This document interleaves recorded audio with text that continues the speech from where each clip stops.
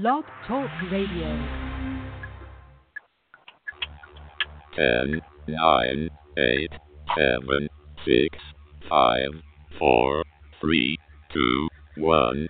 The punching left crew will now begin beaming their psychoanalytic mind-bending signal into your brain at 14,888 megahertz. Please prepare yourself for 2 hours of one-way helicopter rides for communists, degenerates and cucks.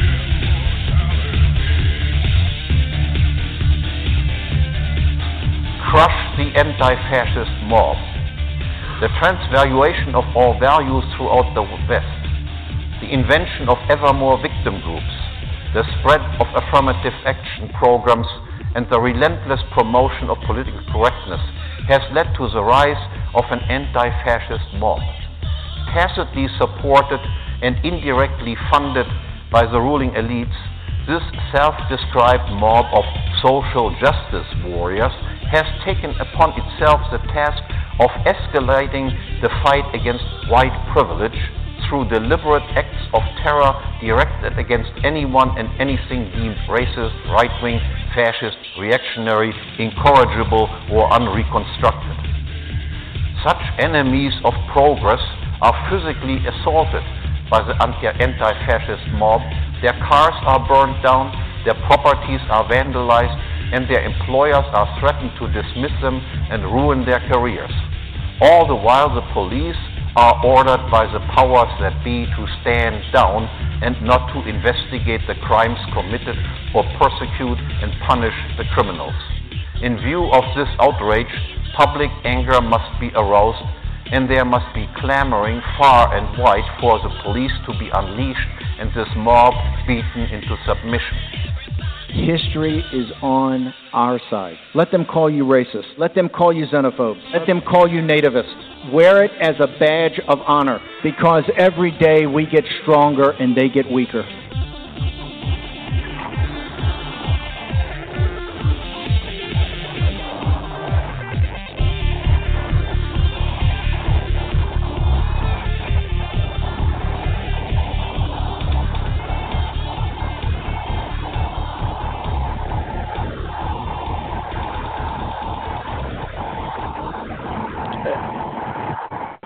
crush the anti-fascist mob. All right, so this is Cliff Knox with Punching Left. I'm here with David, as always. How are you doing tonight, David? Good, how are you? Pretty good. And we have a return from last season, first appearance in Season 2 of Elliott. How are you doing tonight, Elliott? Good. It's good to be here. Good. Glad to have you. You always have fun conversations when we have you on here. I guess you were in 2 or 3, maybe it was 4. You were in quite a few episodes with us last season, so it's definitely good to have you back. So tonight, I guess one of the things that we want to talk about pretty much is one of the things I've noticed in the last 2 to 3 years, it's become very, very bad, is all of the unsubstantiated claims against individuals for, certain types of what I consider to be some of the manufactured offenses. Some of them could be real offenses if they're true, but they're often unprovable. But the individual who is the target of the claims are guilty, according to some people, unless proven innocent. So, we have, for instance, one of the things that's come out is the hashtag #MeToo movement. And they've actually, there's been some guys that they've went after and taken down, and those guys deserved it. You talk about Harvey Weinstein and Matt Lauer and a bunch of others. Just all over. So a lot of it was deserved, but then we have it being turned and used against some individuals as a political weapon, and in cases that are absolutely unprovable. And it's obvious that they're being used as a political club against their opponents. And in that case, we could probably throw Brett Kavanaugh in there. And I know that this is a topic that kind of gets Elliott's gears wound up pretty tight. And so, you get I hear some strange background noise, guys. I don't know if you have anything going on in the background, but I'm hearing some very strange, almost like a reverb or an echo, or I don't know what it is, something. Do you guys hear that? No? Did that change it at all? I tried going on mute and then unmuting, so I'm seeing if it's on my end. Well, we'll see. We keep trying that. So, Elliott, what is your take on the Brett Kavanaugh situation? I think it's clearly completely baseless claim. They're so obviously manufactured that it's painful, and it's really painful that it can have this much attention, and that it almost appears as though the media itself has the ability to completely unmake or destroy someone without any evidence whatsoever. And to have the reach to go after a potential Supreme Court nominee is almost unbelievable. Well, wouldn't you say that the media is out of control? I would say that the media is at open war with Western civilization. It's a good way to put it. David, where do you fall in on the Brett Kavanaugh topic? I don't have cable, and I don't look at the news very much. I'm updated to what you guys have been talking about, but if anything, I know that the media is a malicious thing that creates it creates controversy only for whites, right wingers, and capitalists. So I'm gonna say that the media is probably unfairly attacking some. Yeah, that's pretty right. And there's always, you can always go out online and take a look at this stuff. And I don't keep cable either. I just do a lot of reading online and check out a lot of different news sources. But you're pretty much on the money. This stuff's been going on for so long, you don't really need to read a whole lot about the Brett Kavanaugh situation to get a good idea of what's going on. one of the things that I'll point out is that they're extremely mad. The Democrats in Congress and the left are extremely angry about that. I will let you guys know it almost sounds like there's an echo there, like maybe, I don't know if anybody has a radio on in the background with the show playing or anything like that. That would make that noise. But other than that, then it must be just our connection in general because it is Blog Talk Radio. But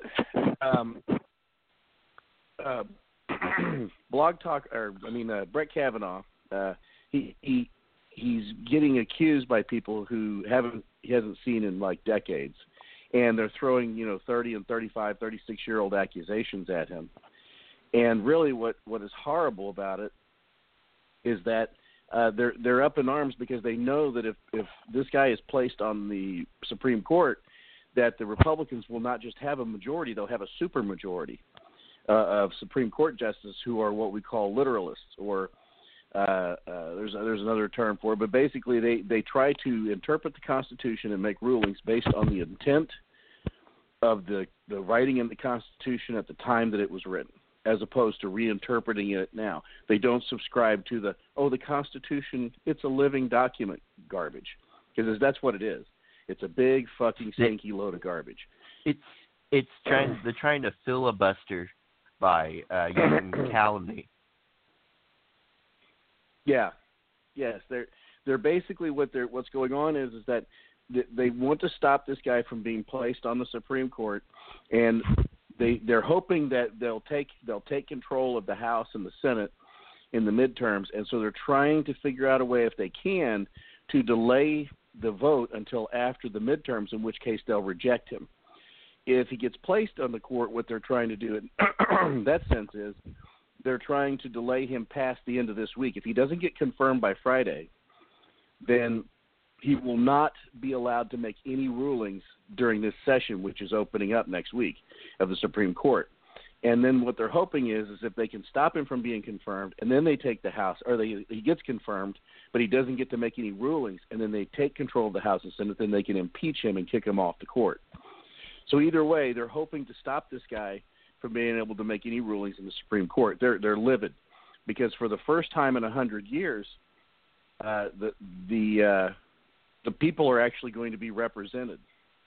The vast majority of legal scholarship and the people themselves are actually going to be represented on the Supreme Court. The Constitution is going to be represented on the Supreme Court, as opposed to this lame-o, stinky garbage dump idea that the Constitution is a living document, which is essentially an excuse to try and rewrite the Constitution without going through the proper channels of going through it to make real changes to the Constitution.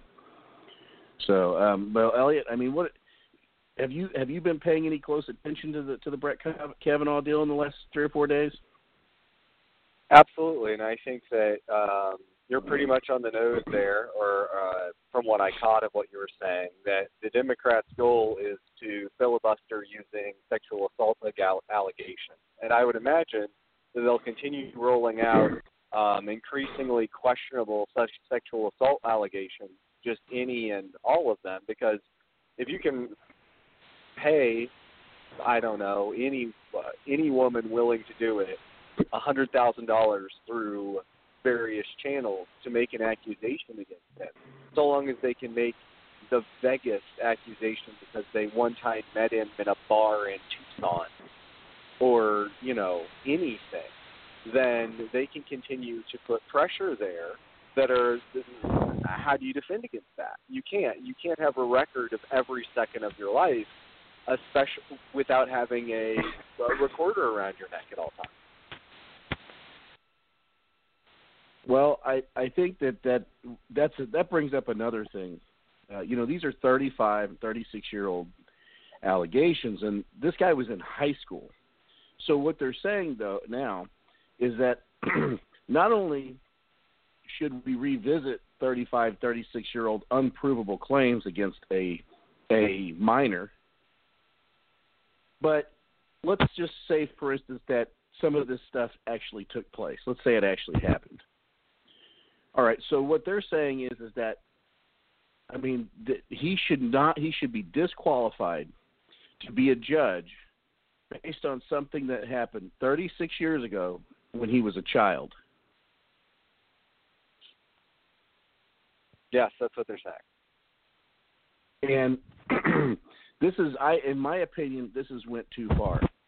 When you have members of Congress taking setting aside taxpayer money to pay off sexual harassment, rape allegations, and other types of claims against them, claims that are actually real claims that have evidence and are recent claims, and then they're going to pull this kind of – and most of them were Democrats, by the way, that had these claims made against them that were using taxpayer money to pay off these people, to make them go away. These were mostly Democrats. So and these very same people are the ones that are throwing a fit about 35, 36-year-old claims against someone who's going to be confirmed as a judge, something that he may or may not have done when he was, and the chances are, based on everything I've seen so far, he didn't do. They have no evidence that he did it. They're gonna go after and ruin his entire career over something he did as a child. And all the evidence, all the witnesses that have been called forth by Christine Ford, every single one of them have failed to provide testimony that backed her up. As a matter of fact, they have all actually said they don't remember the day in question, that there was even a party on that day, and they don't remember anything like that happening. She said nothing to nobody, not even her best friend, who mentioned that at the time. Her best friend at the time says, well, she never told me about it. So nobody knows about it but her. Some party that appears to be imaginary, a party that never happened, and all of her witnesses claim that they don't know anything about it. They don't even think a party happened that night. And this is 6 witnesses, by the way, not just 1 or 2. So I'd say we have a serious issue here with our government. Our government is malfunctioning. I mean, that's my opinion. David, do you kind of get that sense that we have some serious problems here, that the Democrats are basically breaking government? They're breaking our system of government. Yeah, it's just like really frustrating. What's that? You sound a little muffled there. It's really frustrating. I was like thinking about it today, and the Democratic Party is just responsible for a bunch of Zelenskyite tactics, and they're responsible for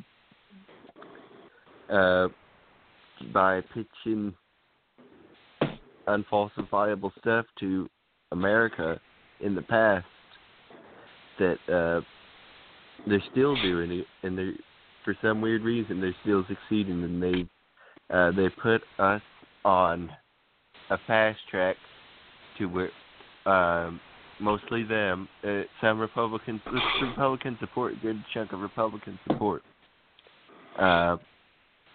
people who weren't really Republican.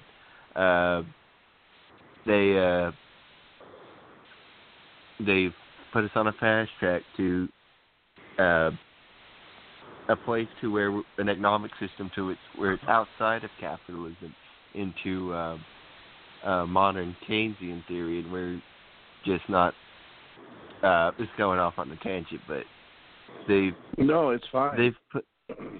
They put us on this fast track to insanity. The culture's going insane. The economic system's insane.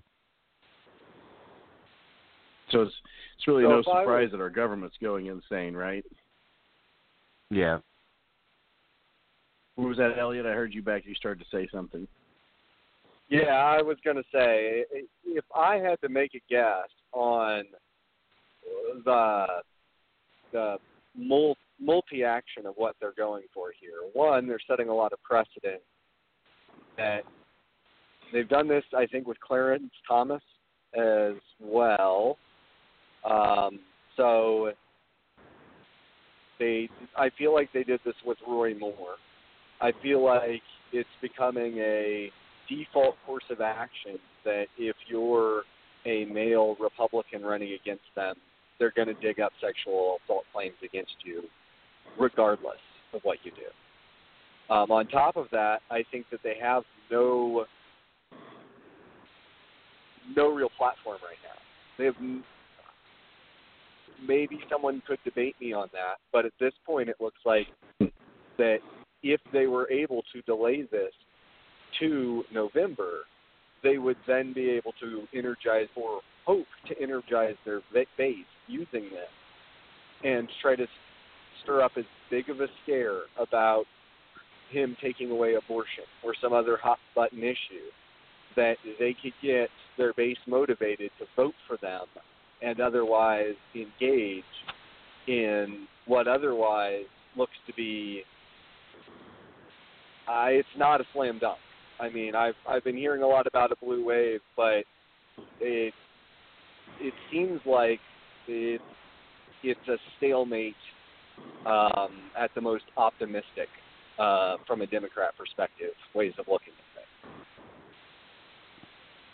Well, excuse me. I think one of the problems that we have, and you're right on the money when you say that they don't have a platform. They haven't had one for a little while. They're intellectually bankrupt at this point. They've fallen back on. Democratic Party is pretty much Commie Party USA. They've fallen back on socialism because they don't have any other platform to go to. That's the only thing that's gotten them any traction with anybody. And so they're becoming more and more radical. They know that they're in trouble. They're in trouble politically. The country does not reflect their views. They think it does. And in some of the larger cities with certain minority groups, it has reflected their views. And largely it was reflected their views because people have forgotten about all the good that Reagan did. I've actually talked to younger people about Reagan. And one of the things that's happened is you go back and you look at a lot of the things that have been written in the last 25 years about Ronald Reagan. It's been written by a very, very left-leaning press who have done everything they can to try and damage and obfuscate what he did, and try and make it look as though that he actually did more harm than good to the economy back then. And it couldn't be further from the truth. From someone who was alive at the time, I didn't get to vote for him because I was too young to vote. But I saw it. I watched it happen. I was interested in politics even as a teenager. They have completely scammed the youth in this country into believing that Reagan was bad for the country. He was a bad president. His economic policies were terrible, et cetera, et cetera, et cetera. Couldn't be further from the truth. He single-handedly pulled us out of one of the worst economic situations we've been in 50 years, and he pretty much turned the United States around. And Clinton rode his economy, rode the Reagan economy into about 2000 when the dot-com bust occurred. So all the tax cuts and regulation cutting that Reagan did. Yeah, he rode on it. He rode on that economy. He rode on all the tax cuts and deregulation that Reagan did during the 80s.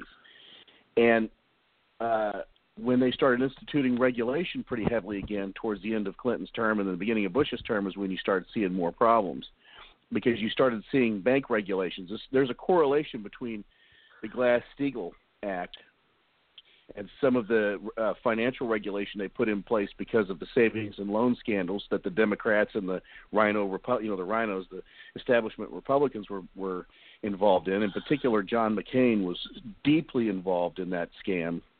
So it's not a coincidence that we started having economic problems after they put in place more financial regulation.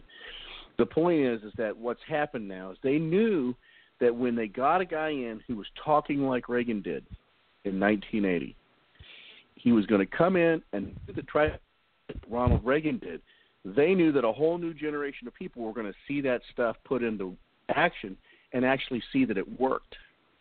And there is nothing that scares Democrats more than somebody who's not a Democrat that's going to come in and cut taxes and cut regulations and turn the economy loose, because it shows everybody how wrong the Democrats are. They're afraid. They don't want to have another Bill Clinton type presidency where the Democratic president typically doesn't want to get too involved in the economy if he can help it. And they know that if Trump is successful, the only way the Democrats are going to get back into power is to stop talking socialism again and to go back to what they would consider a moderate Democrat on economics. And that's what's happening. They're getting schooled, and this generation's getting schooled in economics. Trump's numbers with African Americans, with Hispanics, and all the minority groups that have been hardcore socialists for the last 15 years and screaming for socialism, including a lot of millennials, their ship's starting to turn. They can see the difference, and they're starting to become convinced. I watched a guy did interviews with a bunch of people on campus and asking students about whose economy this was, and whether it was Obama's or it was Trump's. They all talked about having distaste for Trump's communication style, for his policies, but they all said that he knew what he was doing on the economy, and this was definitely Trump's economy. So this is what the Democrats are scared shitless over. They're shitting their pants. As Negan off of Walking Dead said, I hope you got your shitting pants on. Yeah, they better be wearing their brown pants, because the whole situation with what's been going on with the economy and how regulations cost money, period. They cost money in two different directions. They cost money to implement, labor to maintain, and a bureaucracy to manage. Well, so 3 or more ways. Sorry, like the Inquisition, you just keep listing off ways. But, yeah. Don't get David going on the Inquisition. You might get in trouble. Uh-oh. Oh, yeah. But, yeah, I said last night, someone told me before that they believed that they believed in parts of communism, and that doesn't make them a communist. And I said, I believe in parts of the Inquisition too, and you're next. Sorry, I was drinking something when you said that. Go ahead, Elliott. You said this cuts several different ways. You're good. I got a little derailed there, but yeah, no, I just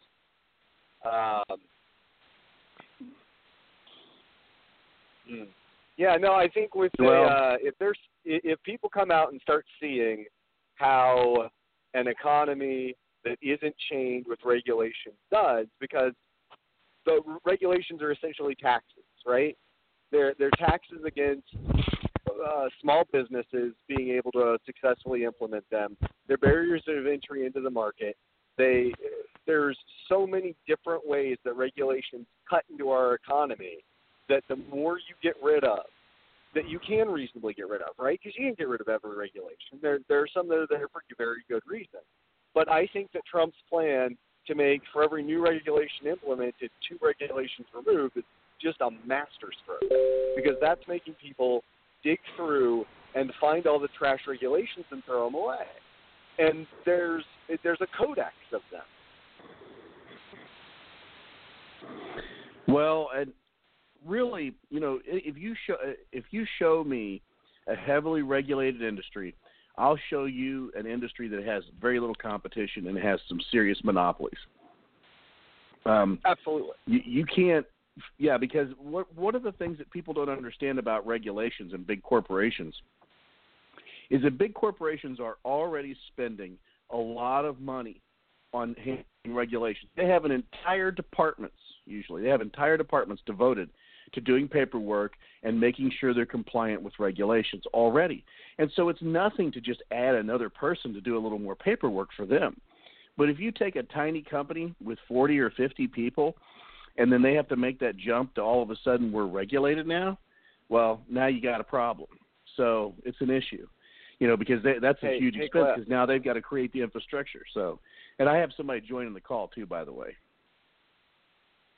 But someone said, I was going to tell a joke real quick. Tell me. What's the difference between a controlled economy and a heavily regulated one? I don't know. Tell me. What you're calling it. Well, yeah, that's true. So I've got somebody online. Who called in?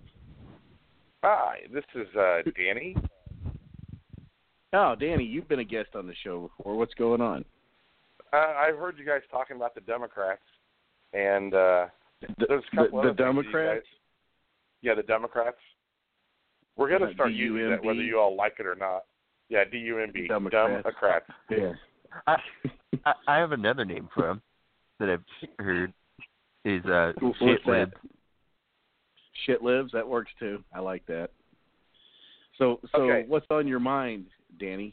So, you guys, I'm enjoying the topic this evening, but one of the other things that you guys might be leaving out is one of the other things that really has pissed off the Democrats is somebody has come in and taken away their free money. Somebody has come in and shut the door on a lot of cash flow to a lot of Democrats. And one of the things that they want to do is roll back his tax change. We're all enjoying our little bit more money in our checks. I'm sure, I don't know how many people admit to noticing it, but I notice it. And Nancy Pelosi herself has said, I want my cheddar back. The sooner we can impeach Trump, the sooner I can get my cheddar back. Well, and that's true. One of the things you have to look at is that the way that he's handling China, there's a lot of Democrats and a lot of establishment Republicans getting a little extra cheddar from the Chinese government in order to maintain those policies that are favorable to them and unfavorable to us. It's not just that; it's control over trade. You look at Joe Biden went to China right before Obama left office, and came back, and within a few months, his son had a $12 billion deal with the People's Bank of China. But believe it or not, I mean, that's crazy right? stuff. What's that? That was just coincidental? That was coincidental. Oh, right? yeah, absolutely. It was coincident that he went and then he came back and had that. Yeah, of course. And it was the last trip they made, right? Yeah. So a lot of the things that Trump does is he's stopping people from selling out America to enrich themselves. Is what he's doing. So, and the thing is I think we're getting like exorcism scene 1, because we haven't even seen anything yet. And if we get a second term that's like just a blood red second term of just all Republicans, and he tries to go after the Federal Reserve, oh man, that'll be popcorn worthy. Well, I mean, I got to be honest, guys. I do not believe. Okay, so coming into the election, all of these polling data is all saying, oh, it's going to be a landslide for Hillary. Right now, all the polling data say, oh, yeah, his points are down, his approval rating's down, 12-point lead for Democrats to take Congress back. They're doing it all over again. And I don't believe people are going to listen again. I think we're going to see the same thing again. I think that even if they gain some seats, I don't believe they'll gain enough to take the House. I don't believe they'll get control of the Senate, because even if it was 50-50 in the Senate, Mike Pence is the deciding vote on anything. He's number 51. That's what the president and the vice president does. I just don't believe they're going to get control of the Congress this year. And I think if they don't, and as I've said in other episodes, if they don't get control of Congress, you can bet your bottom dollar he's going to get reelected in 2020. And if he gets reelected in 2020, the Democratic Party's done. You can stick a fork in it. They'll have to have a whole new generation of Democrats come in before they can get back in the White House or get control of any of the branches. And what's worse for them, when that type of stuff has happened, they've always been able to fall back on the Supreme Court. Well, guess what? We just took it away from them. And we're getting ready to cement that with a 7th conservative Supreme Court justice. So, right. David, what do you think about that? What was that? This, David? Well, yeah, I think we pretty much shut them out. There's a chance they're going to get completely shut out of government in the next 4 years. What's your feeling about that? The conservatives pretty much own the court now, the Supreme Court, and they're getting ready to cement that ownership. Real good likelihood, in my opinion, that they'll retain control of the House and Senate and the White House, and they're going to shut Democrats out. What do you think about that? You there? Hopefully, it'll be a return to what we kind of had in the 80s, and better. Better, yeah, I agree. Danny, what do you think? The one thing I think we're all, well, not all, but the one thing I think maybe you're not thinking about is the land of dirty tricks that the Democrats have in their playbook.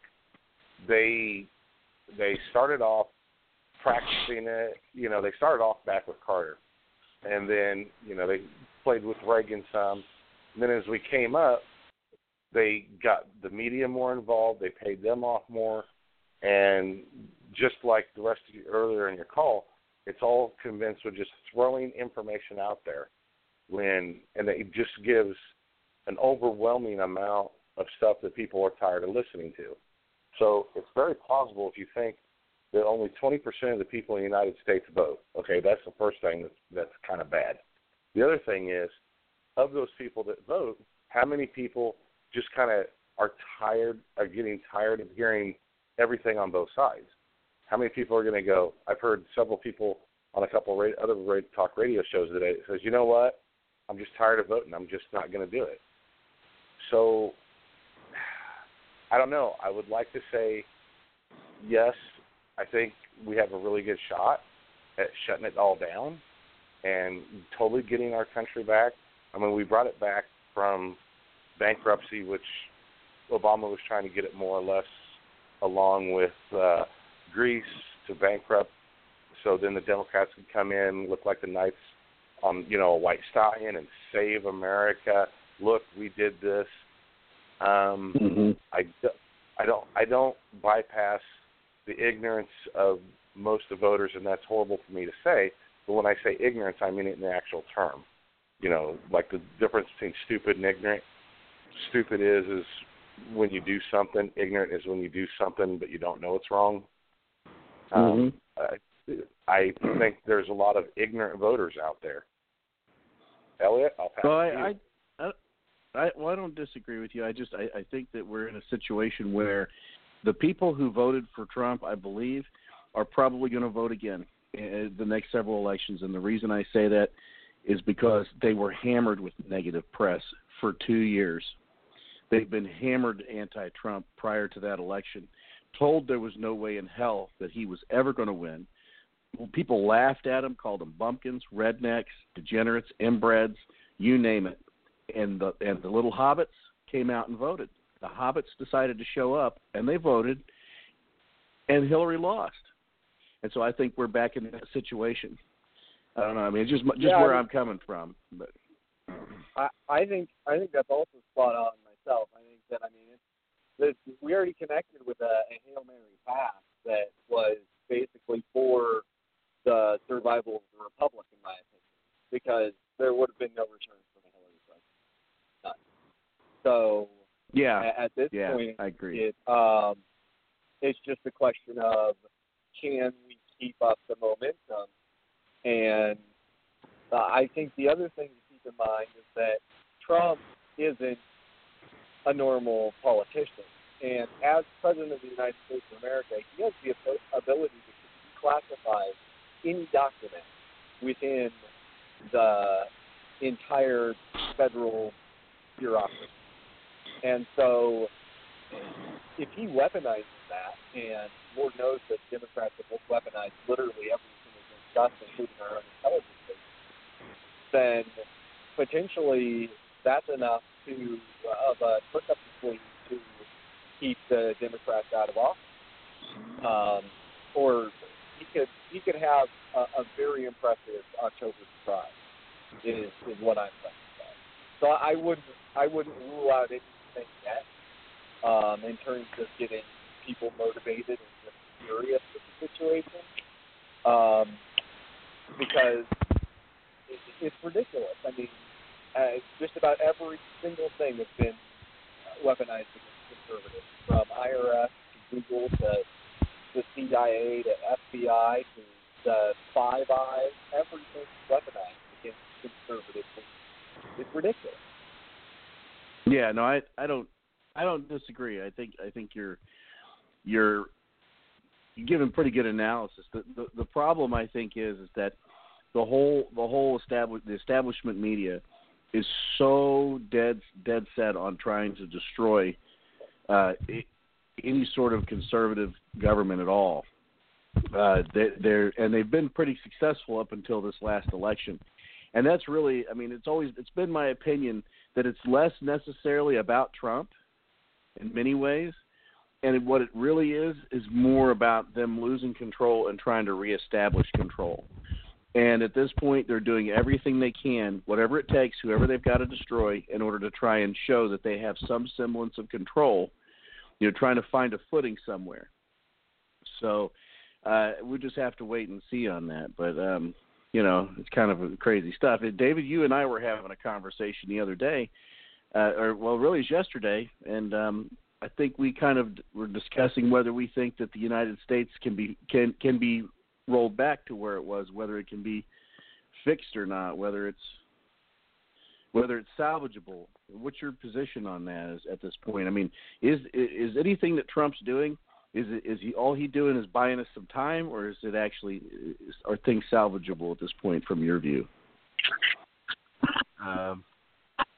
If you think things are salvageable, you might want to cover your ears.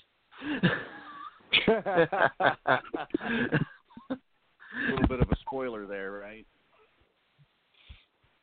So what is your position on that then? Why do you feel like it's not salvageable?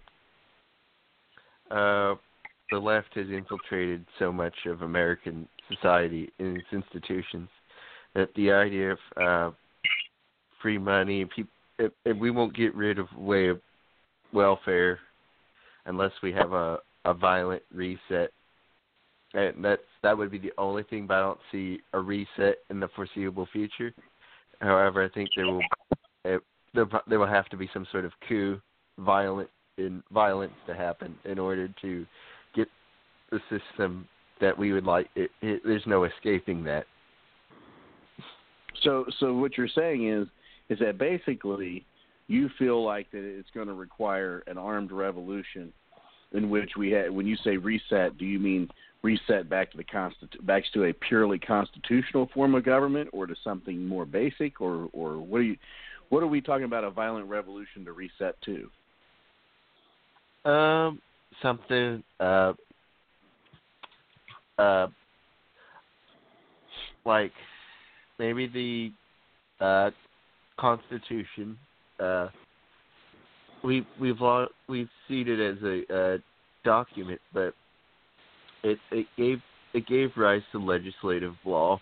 I tend to be fan of going to something like a common law setup, to where we can't give free speech to people who are ideological enemies of the culture, such as communists. Right. So basically, we should have free speech, but there should be a point where you have to look at what they've been able to do with it. They've turned our own liberal institutions, such as free speech, freedom of religion, and et cetera, et cetera. They've turned all that, so to speak, against us and used it to cause damage to the republic, as it were. Is that what you're saying? I disagree with that assessment. I think that we're winning the war of free speech. That's the whole point of why Google and all these other things are being censored. If our voices weren't getting through and winning the arguments, they wouldn't need to censor us. We are winning. Well, I think when David's talking about it, I think he's talking about on the long-term game. I think in the short-term game, I think that you're seeing we're making progress right now. But I think in the long term, I'm saying the right 50 to 100 nationalism years. and the collapse of what's that called? Critical theory. I think that it's becoming more and more discredited, and we're seeing an underlying change in the zeitgeist. And I think that communism is experiencing its true death throes, and that it was a new and hip concept that could be sold to people as something to believe in, and it's becoming tired, tattered, and stale. Well, okay, but what about, I mean, we thought this too when the Soviet Union collapsed and the Berlin Wall came down, but what about, I mean, here we are 25 years later, or we're giving up on 30 years, and we're starting to see a resurgence of people in the United States, of all places, who are talking about, we've never had real socialism. We want socialism. We hate capitalism. Well, where is it coming from? Millennials, who's the young paying people. For it? But who's paying for it? Well, China. in the end, China what matters is paying for it. Right, but I'm saying in the end, what matters is who wants it and how many people want it versus how many people don't. I think where a lot of this is coming out of is a Soros camp. He's the guy with the deep pockets. He's the guy that's paying protesters. You know, I mean, you take a group of people that feel that they're disenfranchised and because the world owes them something because they've been spoiled brats, and then you have the behind and go, hey, here's a bunch of money. I want you to do this. Oh, wait, we don't have to work and you're going to pay us to go shit? Sweet. Yeah, he's paying them to stir up shit, isn't he? Well, that's exactly what Soros has been doing. Where did it all start? You guys remember the New York City thing? That's when he started throwing really big money. And then, well, okay. And then there was the but Danny, with all that, aside though, even so, it still doesn't answer the question. And the question is, do you think in the long term, 50 years, 100 years down the road, that we're already screwed? We went too far, and this is just a short term deal that we're making some progress in the here and now, but 20, 25 years we'll start going back the other direction, and in the long term we've already screwed the pooch. What's your position on that? Is your position that we can turn it back then? Hang on a second, Cliff. We're going to hear Cindy has something she wants to say. If we keep the kids in college, they are going to turn into communists. What'd she say, Danny? If they keep what?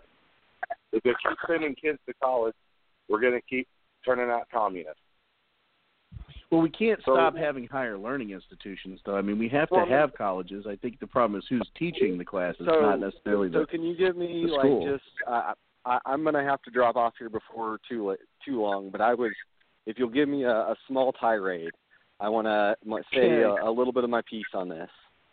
All right. So go ahead and do it. Let's everybody sit back. Let's have a little bit of a Elliott rant. So, in my opinion, there's multi-pronged, basically attacks against our culture, and it's coming from a Chinese culture that very much wants to weaken American institutions, bribe them, etc., to try to get as much intellectual property and value as they can from us, and indoctrinate as much and indoctrinate the American people as much as they can against any foundations that would resist Chinese interests. And that's in their own interest. It makes sense to do, right? So you're going to have that, and that's coming in huge numbers into our university. And so that's coming in through university visas, etc., student visas, etc., that maybe we need to take a good look at the Chinese manipulating our universities and take a look at our immigration policy, which almost all of this will come back to immigration. And then you have the schools basically having state funding when they're doing wild, crazy, in my opinion, behaviors. That if people want to have any sort of say over the school, they shouldn't be funded by, and I say the state, not like the state proper, but like the state is in the concept of the state, right? They shouldn't be receiving federal or state funds of any kind if they're basically just an indoctrination center. And so there has to be some measure of control that we place on our universities, and it's not outside of the realm of reason to be able to exercise some control over them. On top of that, it doesn't have to be total control. Free speech is fine, but the thing is that conservative voices aren't being allowed in, and so that needs to be the measuring stick, right? There needs to be are conservative voices allowed here? Is free speech actually being allowed here? If not, this is what needs to be where we need to go on the offensive, because that's going to be a weak point where people are absolutely going to be sympathetic to the cause of free speech. And so you push hard on that point.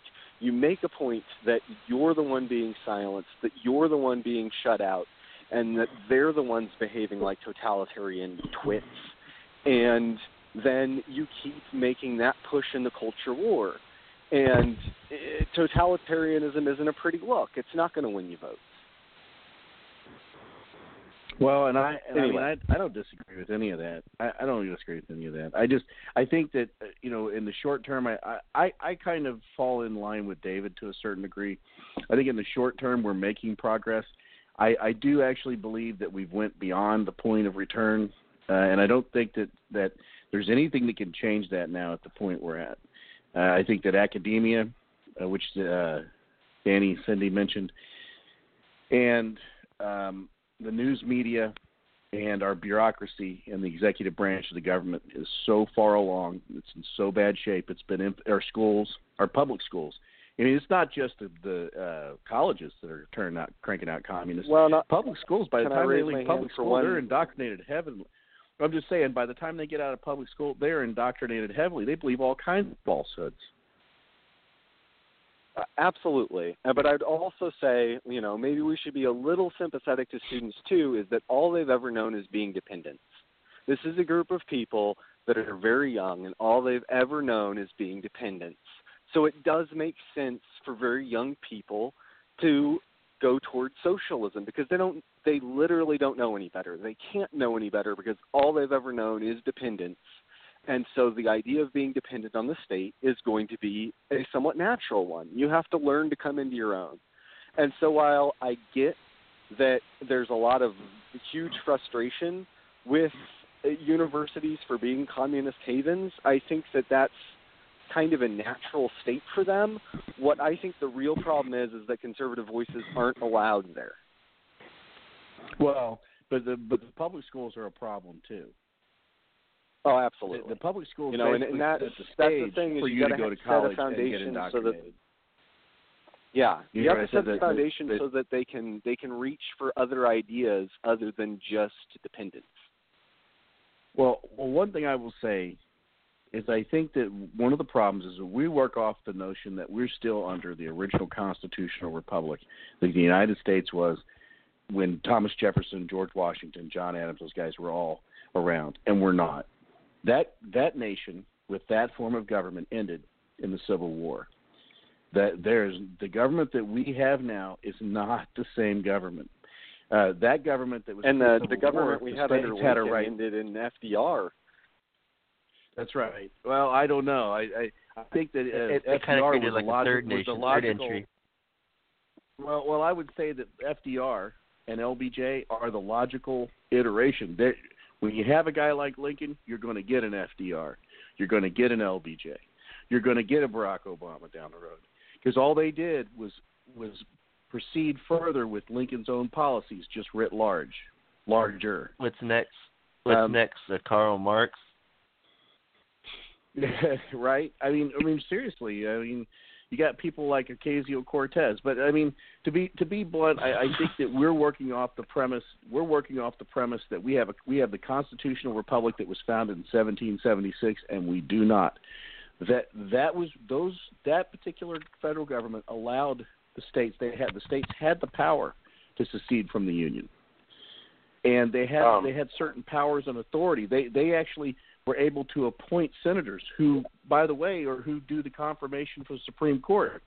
And then when the Supreme Court would make rulings on what divides state and federal power, people would not get confirmed to the Supreme Court that would take the federal government's side unconstitutionally against the states, which has happened multiple times in the last 150 years. So we have a system of government that is nothing like the Constitution actually calls for. And I think you're right, Cliff, but I still think that it's these small groups, Antifa, Anonymous, Black Lives Matter, Nation of Islam, Occupy Wall Street people, the New Black Panther Party. I think them being funded, all of them, matter of fact, are being funded by Soros, along with, Hands Up, Don't Shoot People, Hillary Clinton, and there's lots and lots more that if you put enough of these groups out there that say that there's a problem, you're going to get this with that. And I think what it is large market people are causing most of these problems. I think if you put that money in these groups out of it, everybody'd go, hey, wait, this isn't that bad, please. Hey, guys, I'm going to have to drop off. It's been a pleasure. Yeah, I would figure that. Thanks, Elliott, for being on the show. We really appreciate having you. Thank you. Yeah. We'll have you back again sometime, I hope. Take care.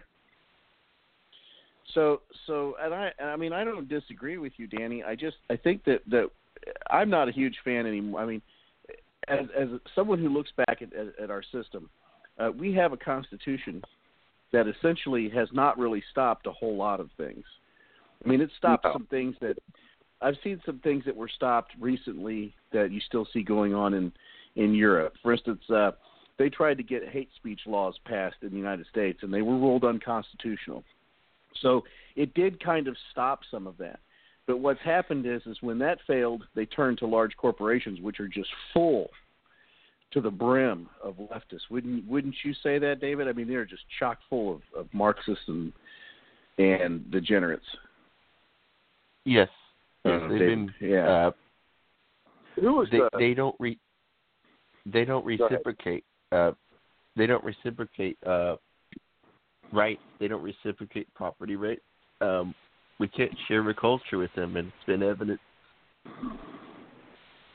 Yeah, and these guys are running big, giant corporations. Bezos. Yeah. Danny, you were asking something. You said, who is what? Oh, I've been sitting here trying to think. There was a president that, I don't know if it was Lyndon Johnson or who it was, but there's a president that said if we pass the bill, we'll have the certain group of people voting for us for 100 years. It was LBJ. Was it LBJ? And he was talking about black people too. They want to talk about people that have racial prejudice and racial bias. He was one of the most racially prejudiced individuals to ever hold high office. So, and Cindy found this because she's just on George Soros kick tonight. This is a quote. I have made it my life's mission to destroy the United States. I hate this country, and I hate all the people with it. George Soros, Newsweek, 1979. So, it didn't surprise me. The 1980s, the 80s, they were bad, particularly, and then things have slowly started slipping out of control. Could this be part of what you guys are talking about, the turnaround? I think that Soros is one element of a vaster bunch, a much larger group than just one guy. He's just one guy. But if you turn around and you look at the system that's in place, we have a system of giant corporations that depend on international labor and international immigrants who come to this country unwanted. They're economic migrants. They're not refugees. They want them to come in, get them on welfare as soon as possible so they'll start spending that money and spending money on their products. And that's what it's all about. And you're fighting their money as well. You're fighting your own corporations. We have the reason our trade deficit is so big and it's been going for so long is because it's fueled by government handouts. Who do you think's buying all those cheap Chinese products? Well, yes, but also the other side of this is, like you said, with immigration. This is why certain groups of people don't want anything done with the borders. Because they think that because they're in here, if we can get those people's citizenship, then they'll vote Democrat, and that gives the Democratic Party more power, along with they're right. All the stuff you were talking about. Yeah. Well, the immigration attorneys, I think, David, you and I were talking about this several times over the last several weeks. There's a whole industry out there, but in particular, this is the thing. I had that debate with Anthony Samaroff, over free trade, unfettered free trade, even with countries that don't reciprocate free trade principles. I remember that. And okay, well, the problem here is, and this is what guys like Anthony fail to notice or see, that they're right. I mean, there's some truth in what Anthony said about not having tariffs. Long term, they're typically bad for a country. Also, the other issue is that it is kind of good sometimes to have a trade deficit with other countries.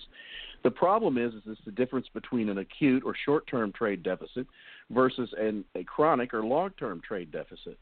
And when you've got a trade deficit that's been lasting for 70 years, that's highly damaging. But sometimes, a 5 to 10 year trade deficit, well, that's not that bad because it rights the ship and fixes some things, and it's competition. The reason we have a 70-year, 80-year trade deficit that's just going on into forever is that it's government funded. We're using government funds and government orders, like for the military, buying equipment, buying things for the government, as well as handouts to poor people and to economic migrants and all these different groups that come in. We're getting them all on welfare, and we're using that money. And employing lots of federal employees. And essentially that the reason we're able to maintain this massive government trade deficit for so long is that it's government spending fueled. And they do that by printing and borrowing money and buying all this stuff. And what they're essentially doing with the migrants by giving them all this welfare is they're forcing those of us who are paying the taxes to basically buy more products than we actually. And since we don't need the products, they're giving them to somebody else.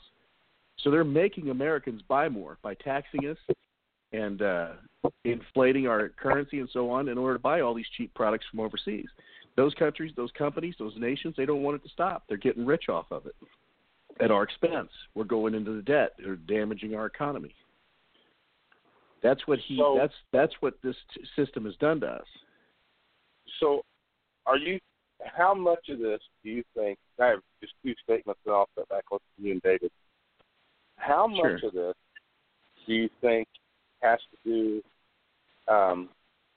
with our political parties and policies? And then the other side of the question is I believe what Trump is trying to do in the long run is to totally get rid of all tariffs altogether. Do you think it is? Do you think that would benefit everybody in the world a lot better if nobody had any tariffs? And then what's your opinion on the geopolitical side of this as far as our politics? Well, first of all, no tariffs, and absolute unfettered free trade on all sides, fair trade, however you want to call it, is good for everybody except for those who hold power in governments. Because when governments are able to pass laws and do restrictions, that gives politicians the ability to go to do special favors for people, for nations or for corporations. That gives them the ability to extort money out of these groups. So, oh yeah, I know we have a 25% tariff on steel. Let's say we've had it for 80 years. And I know you want to sell steel in the U.S. market, and I'm a politician. Well, I'll go to bat for you. Even though I'm a politician, I'll lobby with the other politicians on your behalf. You just make sure you make it lucrative for me. And this is what's been going on. This is how we've gotten to the situation we are, is where our politicians basically don't belong to us anymore. They belong to foreign companies and global corporations. So unlimited trade is good for us, as long as it's done with other free market actors, not with communists, nationalized industries. Government-owned and completely 100% government-controlled industries, they should always be tariffed. Always. They should never be allowed to flood our markets with cheap goods, ever, under any circumstances. But I don't care where you're from in the world, if it's a private business, an actual true private business, it should be allowed to trade freely. But if you're a government-owned company like China, most of their corporations are government-owned, no, they should be tariffed. Any communist, any socialist-owned enterprise should always be tariffed.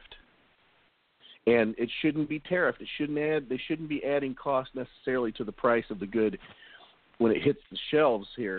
They should be paying port duties. So they should have to pay to even drop the goods into our ports. But and as far as the politicians and stuff go and the policies, as long as we have a government that is powerful enough to give you whatever you want, whatever that may be, well, they'll be powerful enough to take everything away from you as well. And that's where we are now. We have a government that's powerful enough to give us most everything we want and powerful enough to take most everything we have away.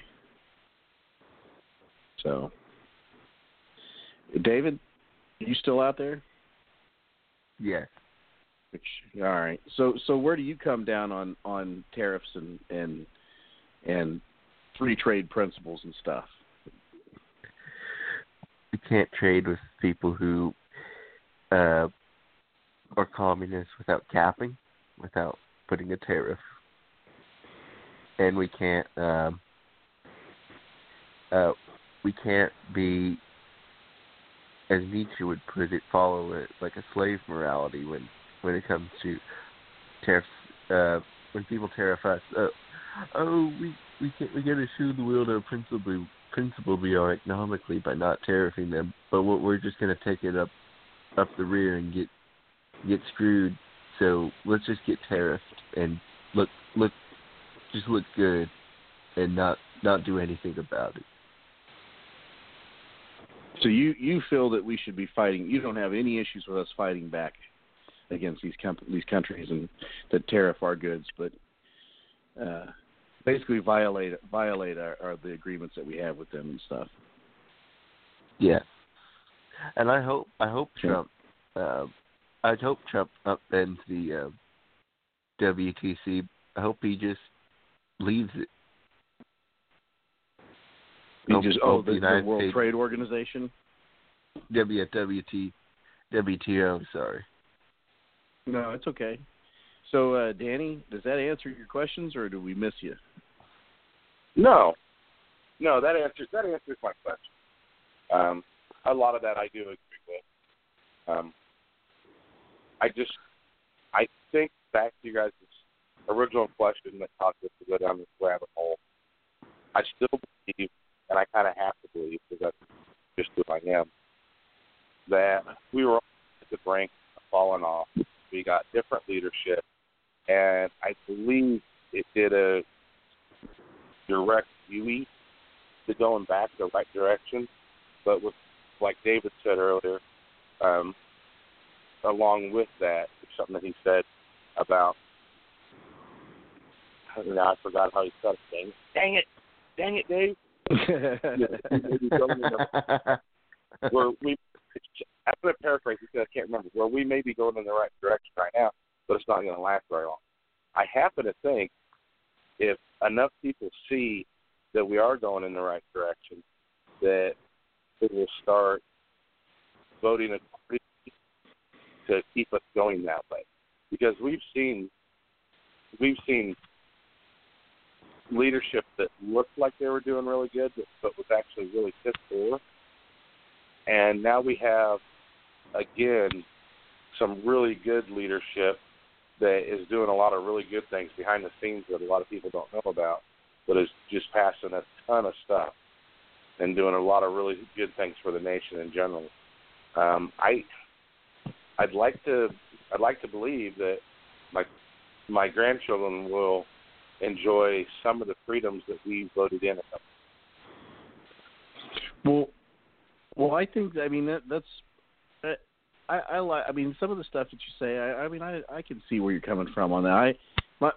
My biggest problem is that one of the things that I have to point out is that as long as we continue to import hundreds of thousands, if not millions, of shitholers a year into the United States, that you cannot hope to keep the United States from turning into a shithole itself. No, and so one of the issues that we have, one of the reasons why we're having so many problems with going the wrong direction, is because a lot of people wanted to come to the United States because it's a wealthy nation. And when they get here, they start trying to force the United States to behave like the shithole they came from. And that's part of the problem. They don't have a clue as to what it is, the reason why the United States is wealthy. And because of that, they come here and they think that it's just, once again, these myths of white privilege and supremacy and, all these, the United States stole things from the rest of the world, and that's the reason it's so wealthy, and just on and on, all these myths and all these ideas that we're setting on all this unearned wealth. And that's one of the reasons why that they're fucking everything up, is because they don't have a clue how it got this way. They think it got this way because we were mean. No, and the other side of that is, if we go back, it's okay. We go back to Soros and what he said, and what the Democrats believe about immigration. This is going to be a throwback to, I think, what was it, like 600, 600, I think. Again? This is going to be a throwback to the 600, year 600, when the caliphate started, and how the Muslims were able to take over all these countries was just to occupy them and then turn them Muslim. I think in a roundabout way, that's kind of what they're trying to do. They're trying to flood the United States with all these different countries, and at a rate that they're not able to actually assimilate. Like when the Europeans came over, the Europeans, they kind of had to assimilate. We had a small enough number that they had to assimilate into being in air quotes, Americans. And I think what they're trying to do is they're trying to flood the United States with as many people with immigration, so that the United States almost loses its what am I trying to say? Its identity? Yeah. Destabilize its position? Yeah. They're trying to destabilize the actual true American position, and they just throw all these different cultures at it to make it more confusing, when I think it's kind of the Democrats and Soros's, that's kind of their plan, because then they can come back and be the heroes on the white horse in the end. But we all know that the liberalism, everybody's so mean, let's make people be nicer, and it goes further and further and further, and eventually eats itself and destroys itself. Well, I think I think that's a good point. I think they would like to be able to see everything collapse, and we're here to save you. I think that was the whole idea of Obama's 8 years, was that the United States is in decline, and look, the Democrats are here to help you through it. But at the same time, one of the positions that I have taken all along, and there are very few people in the United States, let's just point this out, that are purely ethnically European. All of us have some genetics, some DNA from different ethnic groups. We just do. All right, I'm no different. I'm anywhere from 3 to 10% Native American. Still trying to figure that out. I know for a fact it's at least 3%, but it may be a little bit more than that. But the problem here is that we know also, one of the things that we're finding out now is that cultures are actually related to the identity of the indigenous people that create the culture. And that identity is partially determined by who we are, the environment we've developed in for the last 20,000, 30,000, 40,000 years, the types of obstacles we'd had to overcome to survive as a people. And when you take a bunch of people and cram them together, you screw that whole identity thing up. All you have to do is look at what's happened to the Native Americans in the United States. There's very few Native Americans, even tribal members, who are even half Native American anymore, right? And so that culture is almost gone. So if you start flooding the United States with tons of people from other nations bringing in we're going to lose our identity permanently at some point. The Native Americans on the reservations and stuff, they pretty much stick to their own. But they speak English most of the time. They have to deal with Europeans. They are plagued by problems that aren't even their own. They're European problems. I mean, alcohol and drugs. That's not something Native Americans would have done on their own. They never did. That came by way of dealing with Europeans. Our drug problem. That's how this is dumb.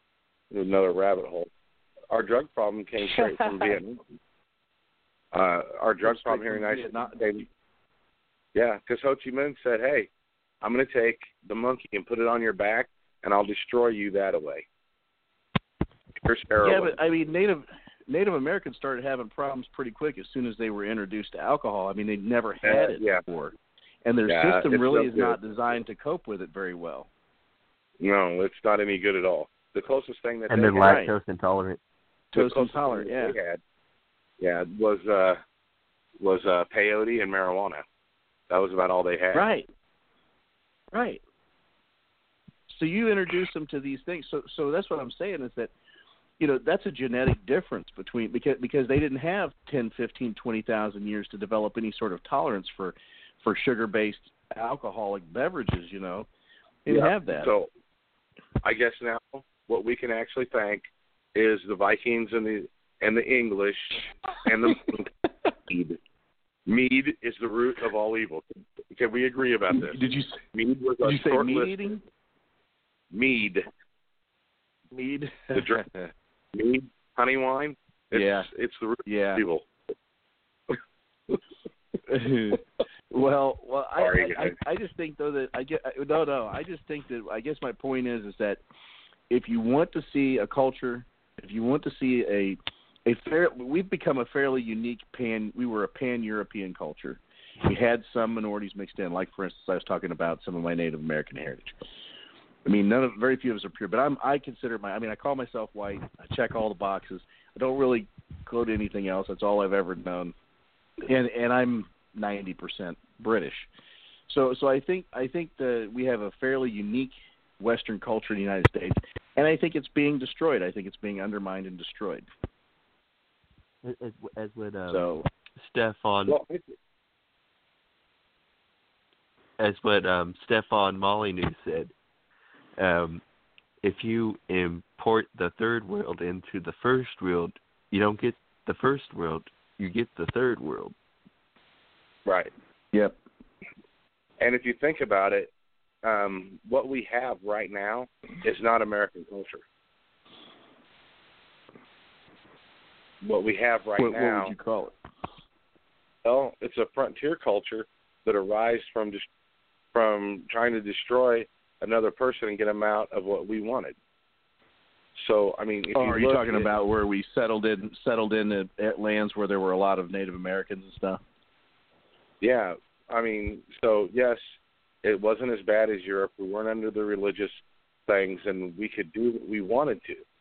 And during the first 100 years of the United States, what were we? We were a bunch of petulant children that we just got our new thing. And we got our new thing, and we got to grow up now.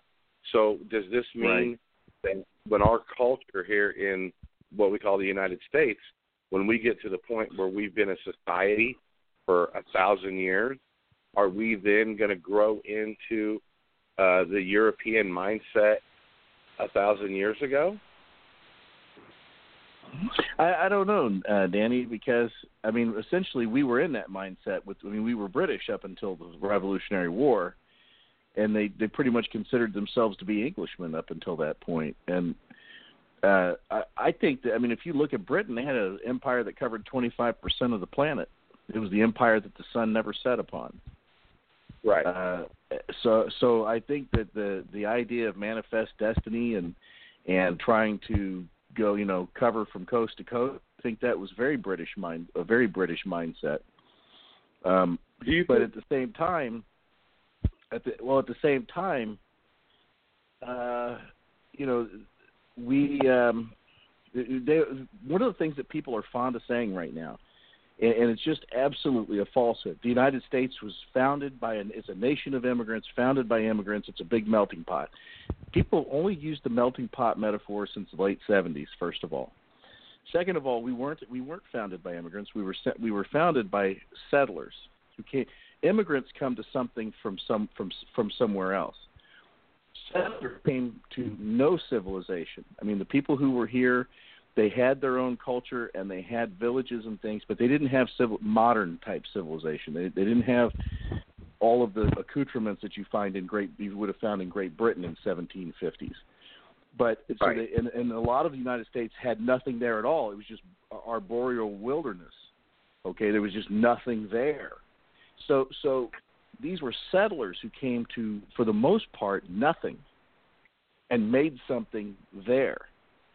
And then they got into fight with the natives and stuff. But so it's a very big difference between you can't really compare the people who came here and founded the United States to immigrants who are flooding our nation now and getting on welfare rolls and trying to change things over to their way of thinking.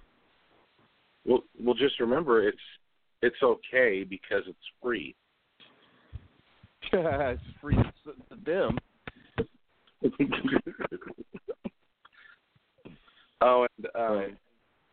And to the original topic, when you guys were talking about the Supreme Court and everything that he's going through,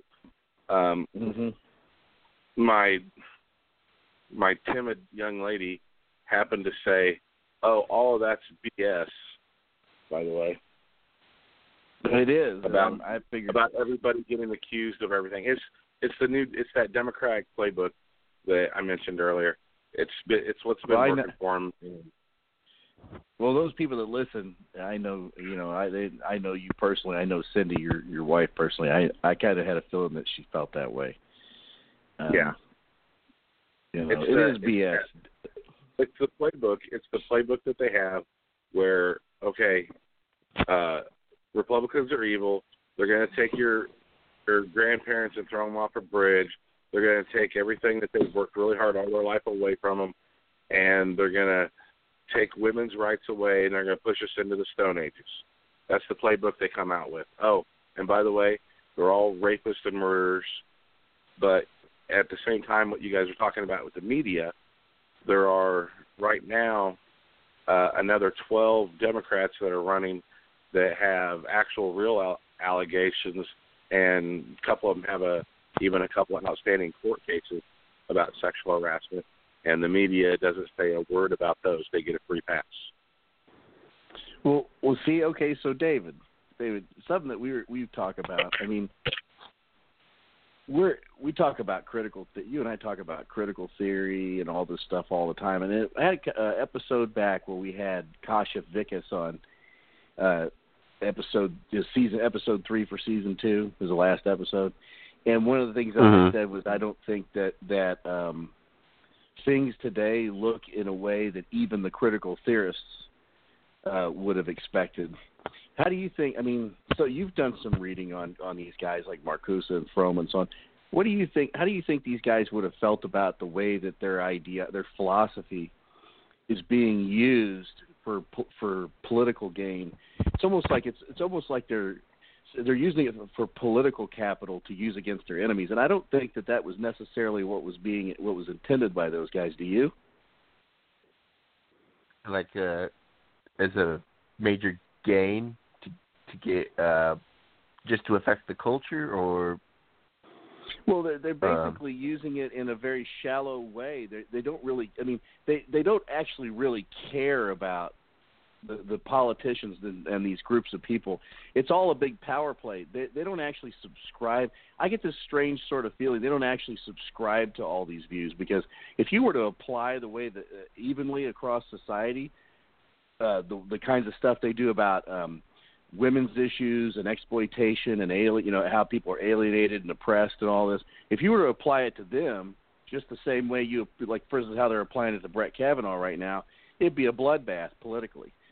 So I guess, I mean, how do you think that those guys that were doing critical theory would feel about the way politicians are using their ideas now? I mean, they're essentially they've co-opted these ideas, but they're not. I don't think they actually are sincere in their belief of them. They're just using it as a political instrument to try and pummel their enemies and get their way. I mean, do you see that, or is that just me? I think someone like Frome, I think he would be appalled, but maybe a few others on the from the Frankfurt School would be applauding it, actually, because they like who? Who do you think would be applauding it? Name a few names. I would probably think someone like Marcuse. He would probably, if he would think his philosophy had any effect, that would be okay.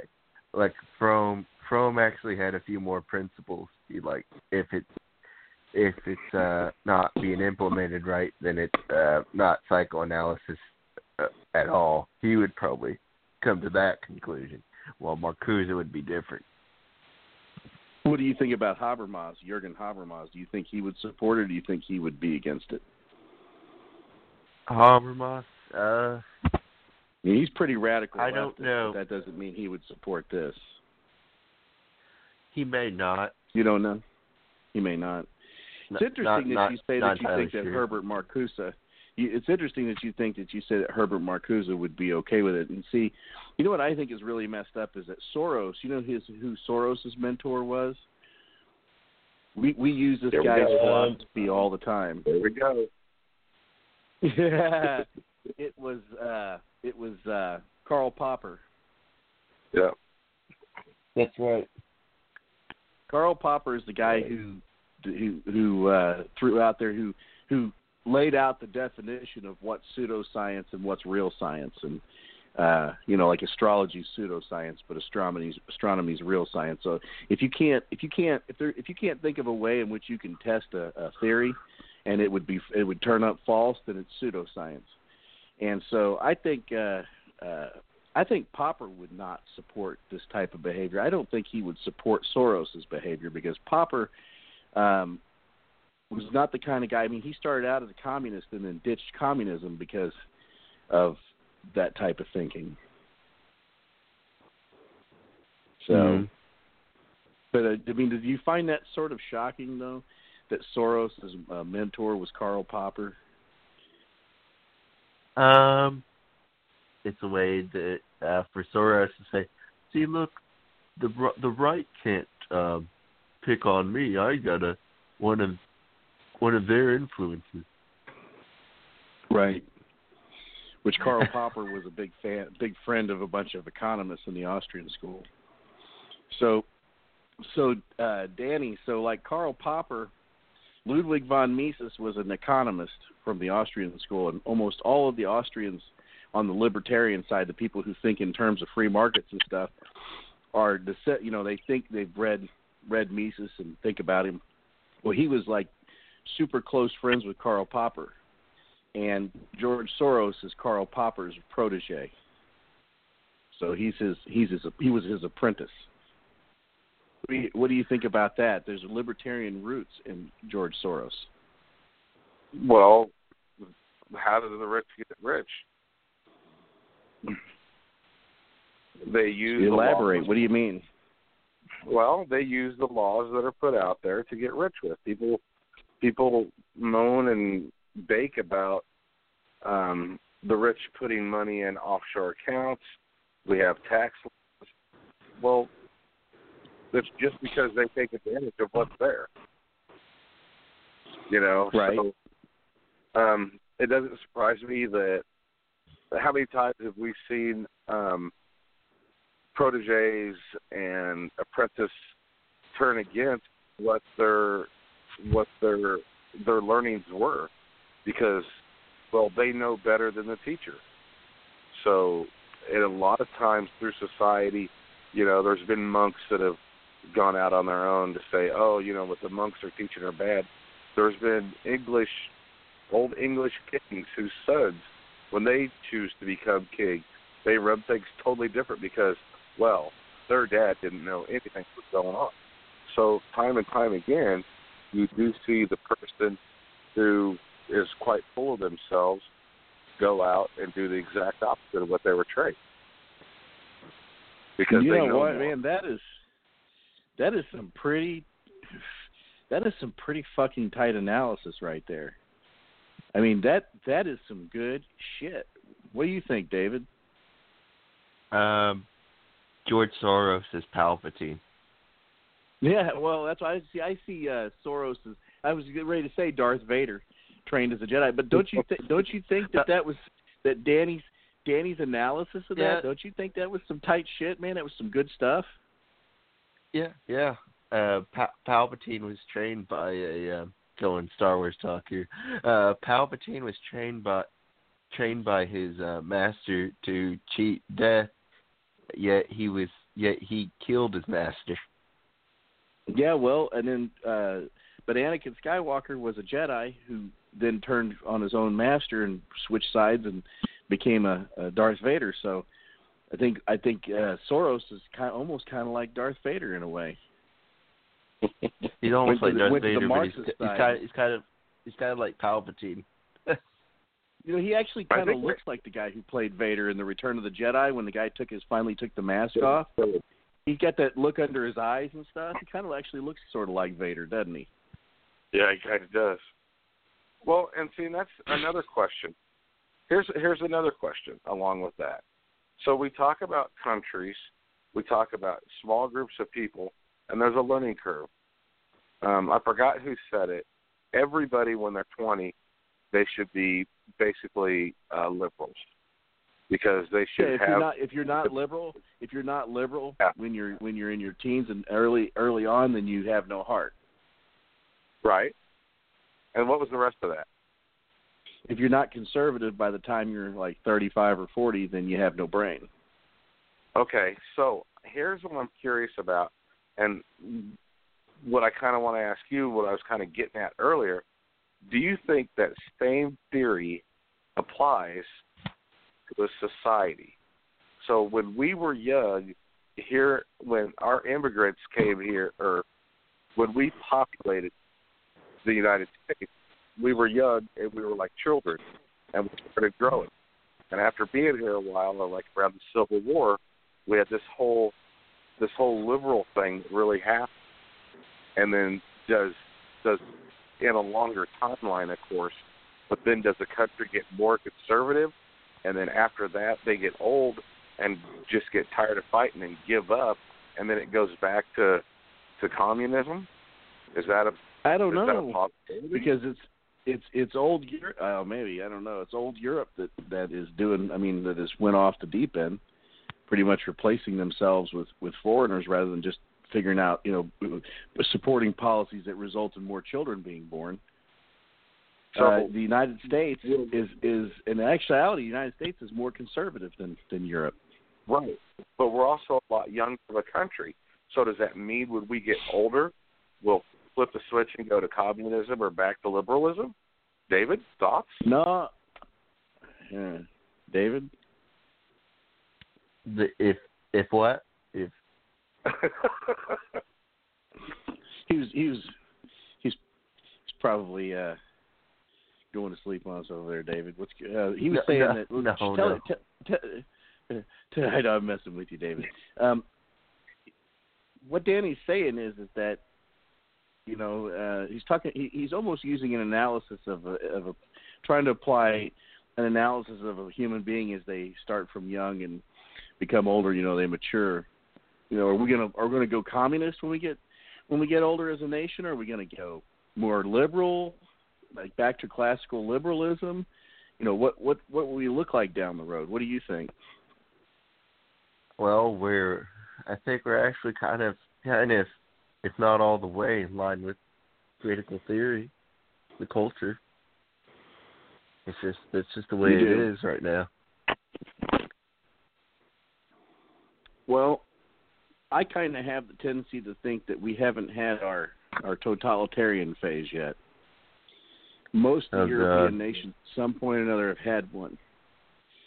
You look at France. You look at even Britain under Cromwell. He was very authoritarian. France under Napoleon.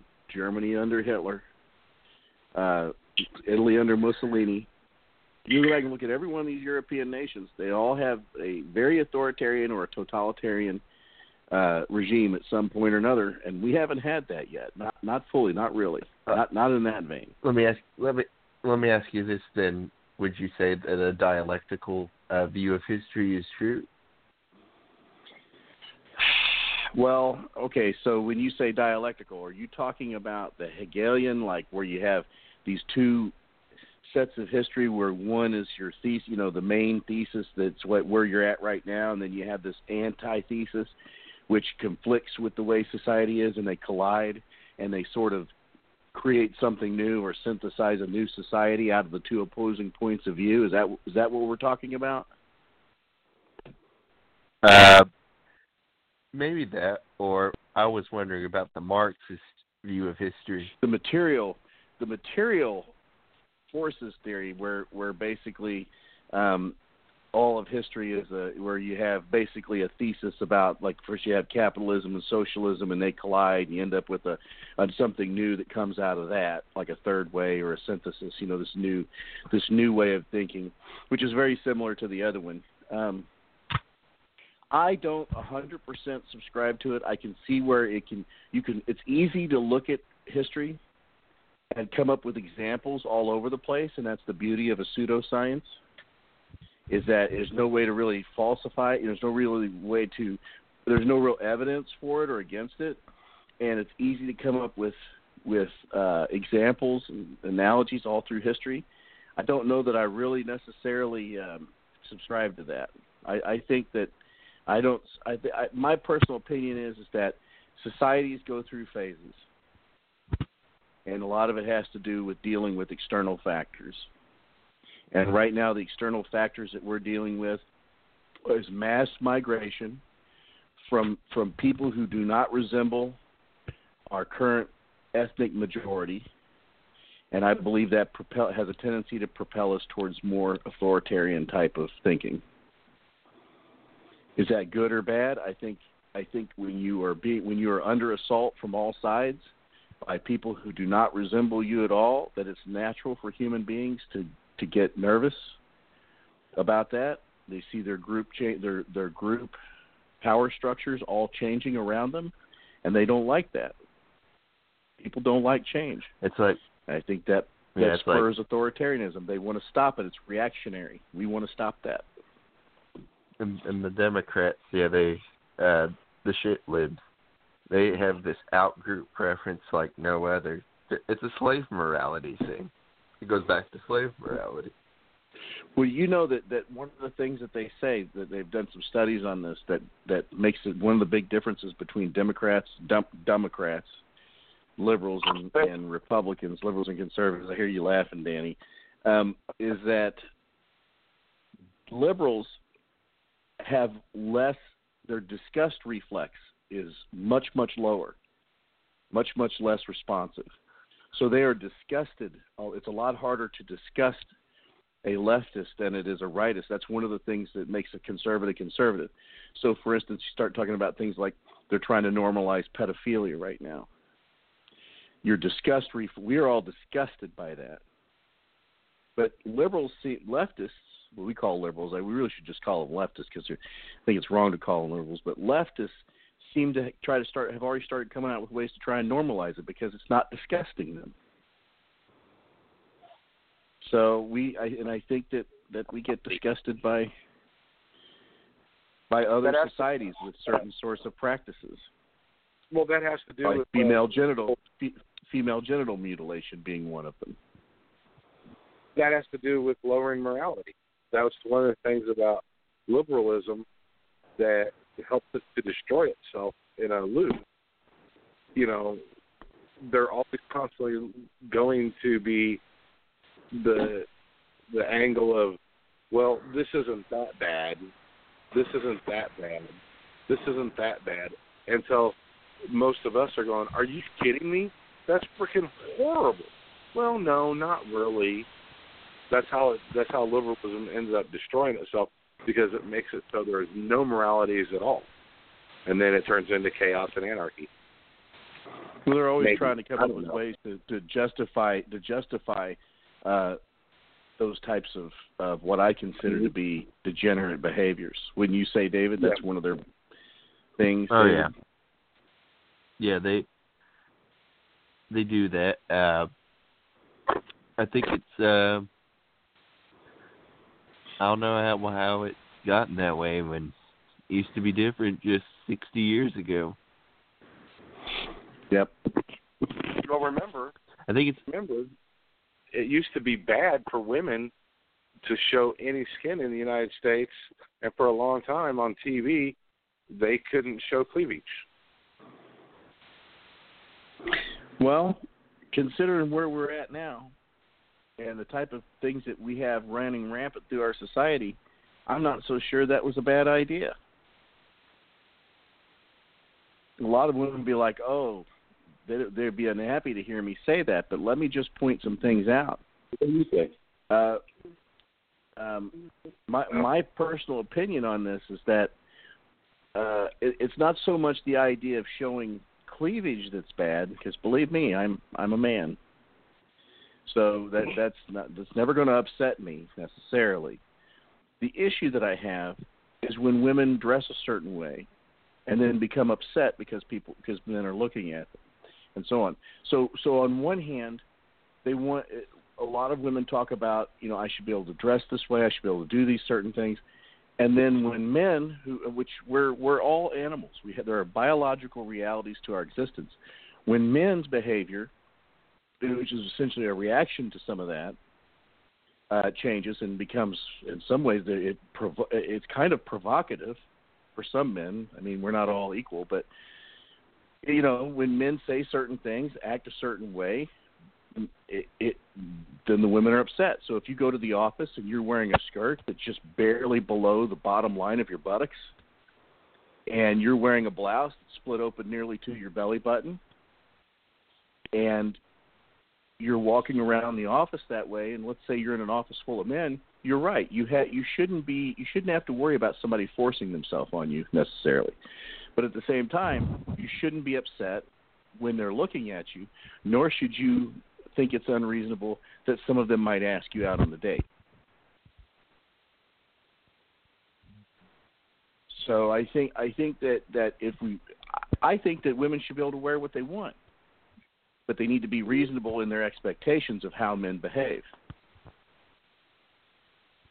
I think that's where I'm going. And your mansplaining. And my then good. I'm going to man-fucking-splain all night if that's the case. Well, I'll tell you what. From one of the women listening to you, she went, that's reasonable.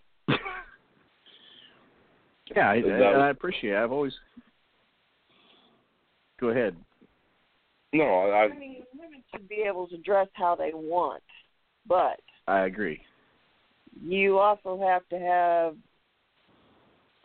the smarts to decide where you're going, what you're going to be doing, what other people are going to be doing. If you're going to be going to a drunk-ass party, don't dress like a whore. I'm sorry. Joe, and you're not a man, so that's not mansplaining. I mean, I was a teenager once. I dressed sort of sexy, but more conservative because I knew what I was going to be around. But if I'm going to wear a skirt up to my butt and my boobs hanging out with a, little bitty T-shirt, that somebody's going to try to get something off. And the drunker they are, sometimes the more they get animalistic. I mean, shoot. I've had guys put their hands on me and all kinds of crap when I was growing up, too. Doesn't mean that 30 years down the line I'm going to call him up and say, hey, that guy jumped on me. I mean, come on. Right. Be reasonable. If you're a 15 years old, I knew men were like that. So boys, especially boys who can't control most of them, not all of them, but most of them can't control themselves when they get excited. So you either punch them, knee them, or you have people there around you all the time where they will not do that. Be reasonable, women. Well, I think that's a pretty reasonable way of putting it. I mean, you have that's one of the problems. I think we are, as a society, we're having a hard time setting our expectations about certain things. You know, and I'm not saying there's never a case in which it's okay for a man to force himself on a woman. It's never okay. That's not okay. It doesn't matter who you are or where it's at. Well, a woman knows that you got out and how she dresses, how men are going to whistle at her unless she's ugly. Right. And that, you know, stuff's going to happen. And right, so you have to set your expectations properly. Guy that they're going to nail that night. And I'm sorry, women think about that too. No, you're right. And so I think that's why I said I think that we, as a society, we need to teach our children to set their expectations properly. If you're going to dress a certain way, you should expect that men are going to gawk at you, or that they may even say something to you, or ask you out on a date. But if you know. And the thing I really think about is women have sons nowadays. Your sons to be gentlemen, but even they can still be accused. Oh, that guy grabbed my boob. Might have been an accident. It's happened before. It doesn't always. You keep your arms to your side when you're walking around and stuff like that. Things happen. Sure. But nowadays, these women who are going around screaming about, oh, this guy touched me, this guy said this to me, somebody cornered me, you need to really worry about what you're putting your sons up for. Because it's eventually going to get to the point that every man in this country, every male in this country, is going to be accused of looking at you the wrong way. And what are you going to do? Throw them all in jail? Ruin their lives? Well, apparently they think. Well, apparently we think that whatever you do at 15 years old, we need to investigate keggers. So what you do when you're drunk at a kegger party, if you were up for the Supreme Court of the United States, we're going to bring in the FBI to investigate a kegger that nobody can remember 35 years ago. Well, he touched me while we were drunk at a kegger.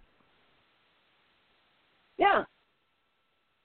And how many people drunk are going to remember that? None of the people that they're calling as witnesses. Well, none of the people they are calling as witnesses can remember any of it. So his reputation's going to get ruined because one woman said, "Oh, he touched me," or "He tried to kiss me," or "He put his arm around me," or "His hand touched my butt." Okay. Right. The second woman accusing him of showing himself at a party, but nobody remembers that. But she's the only one. Well, like I said, according to the Democrats, we need to get the FBI in there to investigate these keggers. Yeah, they need to. Kegger parties, right? Right. The FBI doesn't have anything to do already. I'm just trying really hard to cover up this thing with Trump, but they got better things to do is go out and investigate kegger parties. Might as well knock them down to hell. Yeah. I can't do what I did 35 years ago. That's right. That's the same way. But we're down to about 10 minutes here. We're getting close to the end as to qualify. So, David, what do you think about that? Do we think about having the FBI investigate kegger parties from 35 years ago, high school keggers? That would be absolutely ridiculous. And hilarious, too. Can you imagine how much money that cost? Yes, we'd like to speak to you about a kegger party that you were supposedly at 35 years ago.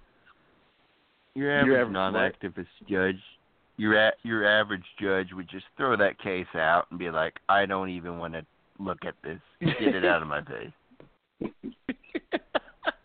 It's just how when you really sit down and you look at it, you put it into perspective, how ridiculous this is. You want to investigate what? Kids? You want to investigate the occurrences amongst high school kids at a kegger party back in the 80s. It gets more interesting than that, Cliff. Where she said, I forget the county, but in that area where all these schools are at, they fall into three different counties. And the one county that she said that it happened in is the one county that there is no limitation on prosecuting sexual activities. The other two counties, which would be Washington, D.C., which is Washington, D.C. and Virginia, they all have a 7-year term limit on it. But the county the other county doesn't have it. I'm just saying, totally coincidental, right? Jesus. I mean, come on. We've got Rod Rosenstein trying to figure out ways to wear a wire to catch the president so they can invoke and then trying to convince people to invoke the 25th Amendment. He's resigning now. And we've got Mueller investigating the president over trumped-up charges. Now we've got the Democrats bringing in trumped-up charges against the Supreme Court nominee. And they want to call in, they're screaming for the FBI to investigate these kegger parties. And I mean, it's almost like a comedy. It's almost like a comedy movie, like a comedy show. It's ridiculous. It's all to stop Congress from passing any laws that need to be passed, and to keep everything up in arms until the election, so that they can vote in Democrats. That's what this whole hype and crap is all about. Is they're setting everything off until the next election in November, so that they can all get into office, which they think is going to happen. Which hopefully they're pissing off Republicans so much that every damn Republican in this country will show up to vote that day. Well, I have a feeling that, and I just want to say it's always cool. We bring Danny's on the show. We get 2 for 1, and we get a woman's perspective, which I love. I mean, it's fantastic to have Cindy do some commentary on here for us. But I think the thing here is that we keep it in perspective. I don't think they're going to be as successful as they think they are, and some of the indications I see is there was a special election for a state senator in Texas that's been held by a Democrat for almost 40 years, and it was taken by a Republican last week. I really think that this is not going to be their show this year. I don't believe they're going to get what they want. I think that they're done, at least for the time being. I really don't. And I believe that the percentage points that they say Democrats have of taking back Congress, I think it's trumped up. I don't believe it. I think they're quoting numbers that are best case scenario type stuff and acting as though it's the norm, that it's not the best case scenario, that's the regular scenario, which is what they did under Trump versus Hillary. Well, they did it under Trump versus Hillary. They did it both times under Obama. They did it with Clinton, Bush. They did it with Bush. They've done it since Carter. They've been doing that, haven't they? Oh, well, David. I didn't give it in. Oh. Well, David, what do you think, David? Do you think the Democrats are going to take back? I mean, of course we can be wrong, but I mean, who cares? This is just your feeling right now, David. Where do you think it's at as far as this coming election in about a month and a half? I mean, do you think that the Democrats are going to take the House or the Senate or both? I think we're going to gain a few more seats, the Republicans. I think that I think even if Republicans take over for 2 decades, it's still gonna we're set in motion because of the economic system and the past decisions of Democratic leaders. Was we put our whole system on credit, we put our whole system on this tax system where we're paying for people to come here. We're paying for people crossing the border and their welfare. And we're tied to China. And we're still paying for the road system that was established in the 1950s. We have no solution to Social Security, and people are required to have Social Security. It's a big mess. Nice points. Yeah, I know we were going to talk about exploitation and alienation and oppression. I think we've done plenty of talk, though, about the ridiculousness of a lot of the oppression and exploitation claims. And maybe in a roundabout way, you can see how a lot of people, we won't go into alienation. We could almost do an entire show on alienation. But I think you're right. I do agree with you a lot on that, and it's sad. I know that Danny has maybe some different feelings about it, but overall, I think that where we're at is where we're at, and we might be able to stave them off, hopefully for a couple of generations. But I think inevitably we're headed down that path, whether we like it or not. But we're down to about 3 minutes and 48 seconds. I just wanted to say I appreciate you coming on tonight, Danny. We had Elliott on earlier. Thank you to him. But thank you, Danny, for coming on and staying on with us to have this discussion. It's been a really good discussion tonight. And thank you, Cindy, for being a part of the discussion as well. David, as always, I always appreciate your thoughts and your commentary. I mean, we've been doing this show now since last year. Talking for longer than that. But anyway, I just wanted to let everybody know that the people that listen to the podcast, again, we're on Stitcher, TuneIn Radio, mytune Radio, Podchaser, fm.player, and iTunes, as well as our primary platform, which is Blog Talk Radio. So that being said, you got 30 seconds or so, David, for a quick hit. Any points or anything you want to throw in there before we go?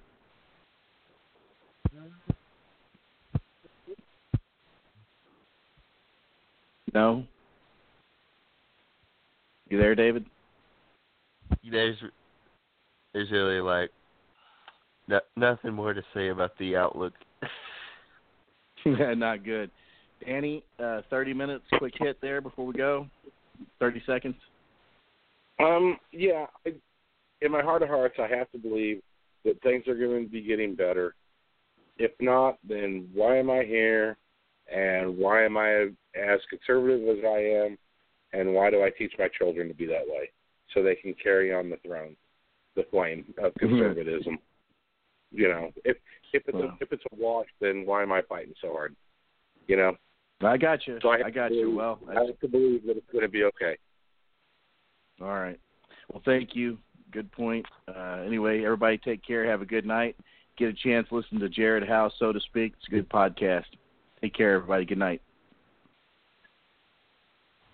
Close all university departments for Black, Latino, women, gender, queer studies, and so forth as incompatible with science, and dismiss its faculties as intellectual impostors or scoundrels.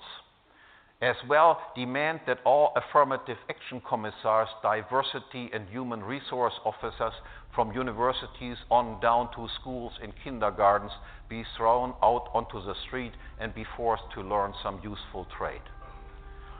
6. Crush the anti-fascist mob. The transvaluation of all values throughout the West, the invention of ever more victim groups, the spread of affirmative action programs, and the relentless promotion of political correctness has led to the rise of an anti-fascist mob, tacitly supported and indirectly funded by the ruling elites. This self-described mob of social justice warriors has taken upon itself the task of escalating the fight against white privilege through deliberate acts of terror directed against anyone and anything deemed racist, right-wing, fascist, reactionary, incorrigible, or unreconstructible. Such enemies of progress are physically exhausted, but